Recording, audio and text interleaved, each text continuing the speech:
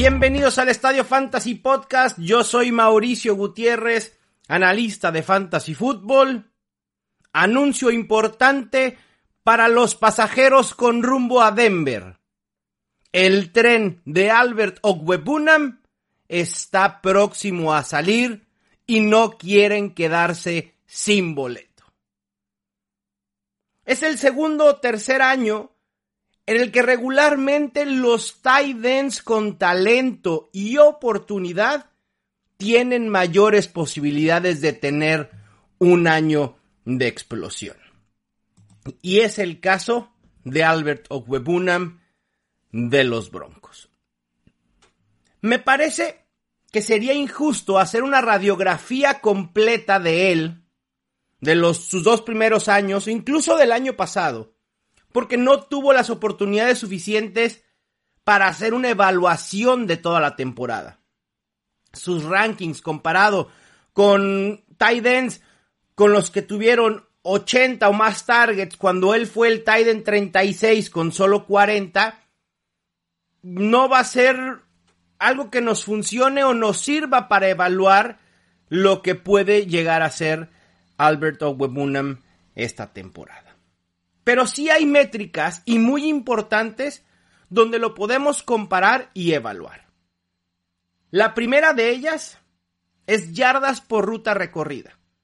En 2020 tuvo 2.37.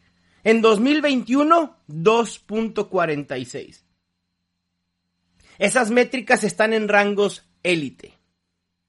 Y probablemente solo los números no pongan en contexto lo efectivo, lo eficiente que fue Albert Okwuegbunam en estas métricas. Y entonces en cada una de ellas voy a estar comparando para que vean el potencial que hay.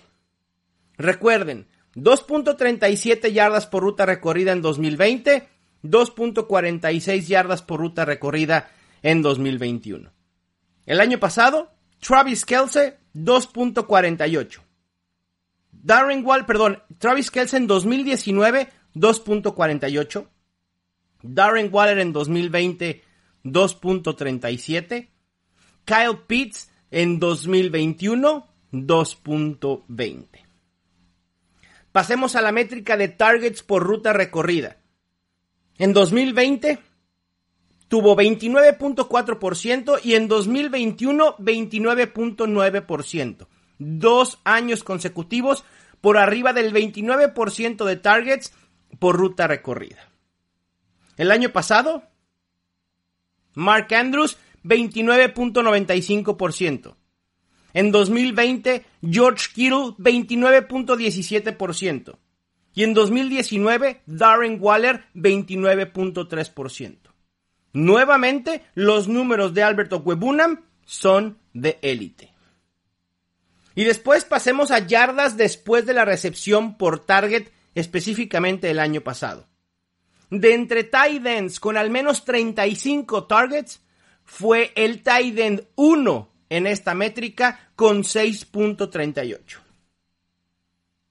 ¿Quieren que hable de puntos fantasy? Perfecto. No voy a hablar de puntos fantasy global, sino por oportunidad. Puntos fantasy por target, 1.90. Comparado con lo que hicieron el año pasado Mark Andrews, Travis Kelce y Gronkowski, no está nada lejos. 1.95 para el tight end de los Ravens, 1.95 también para el tight end de los Chiefs y 1.92 para el tight end de los Buccaneers. Pasemos a puntos fantasy por ruta recorrida, 0.57. Y nuevamente, el tight end de los Broncos está en una increíble compañía. Mark Andrews, 0.59. Dallas Goedert, 0.58. George Kittle, 0.57. Los números son realmente buenos. Lo que ha pasado con Albert Okwuegbunam es que no había tenido la oportunidad de explotar, en gran parte por la ofensiva que tenían los Broncos en general, pero también porque ahí estaba Noah Fant. Para el 2022, me parece que Albert Okwuegbunam tiene una extraordinaria oportunidad. esa gran eficiencia se deberá convertir en mayor volumen. Ya no está Noah Fant y será el tight end número 1 incuestionable en Broncos. Ya sé que draftearon a Greg Dulcich, pero sabemos del poco impacto que tienen los tight ends novatos, salvo algunas muy someras excepciones. ¿Por qué creen que Denver dejó ir?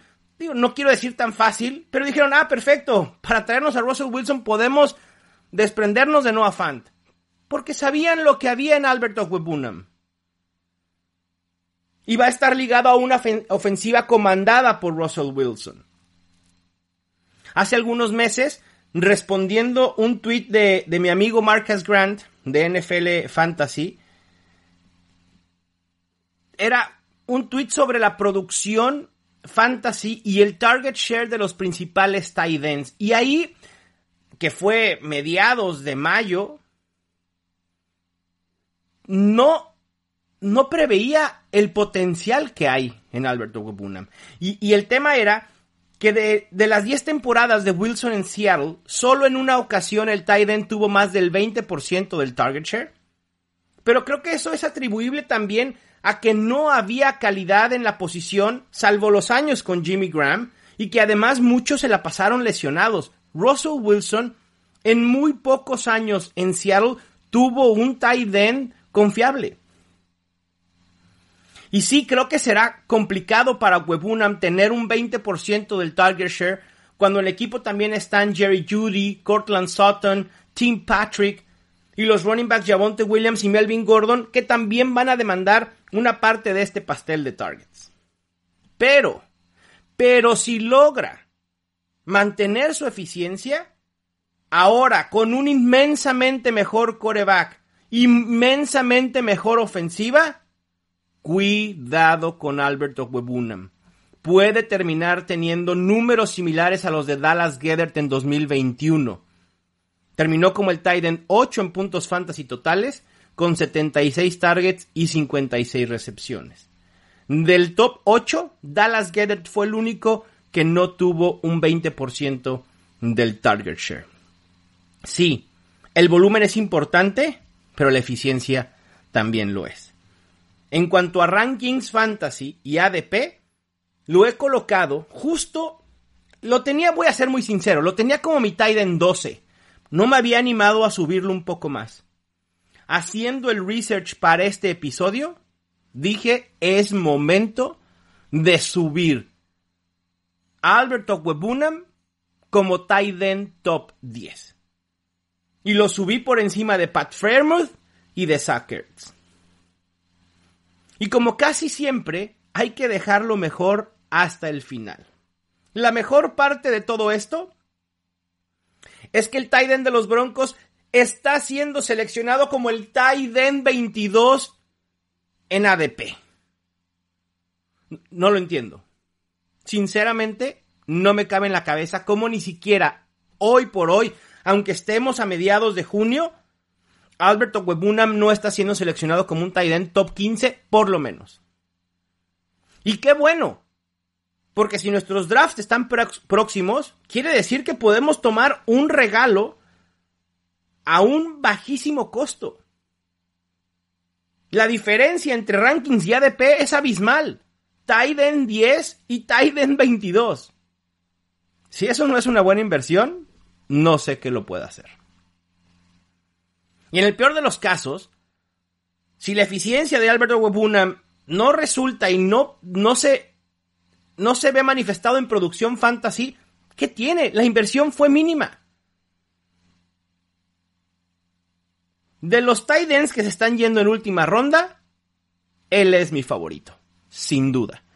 Habrá que ver cómo su ADP se va ajustando conforme avanza el training camp, conforme avanza la pretemporada, pero yo no esperaría que lo veamos con un ADP de tight end top 12, ¿eh? Y si eso no llega, Albert Okwuegbunam, a pesar de que tengamos que elegirlo un poco más temprano de lo que hoy tuviéramos que seleccionarlo, valdrá la pena. Bueno, con esto terminamos este episodio de Perfiles Fantasy. Espero que les haya gustado. De verdad, súbanse al tren ahora que hay lugares. Después puede ser muy tarde.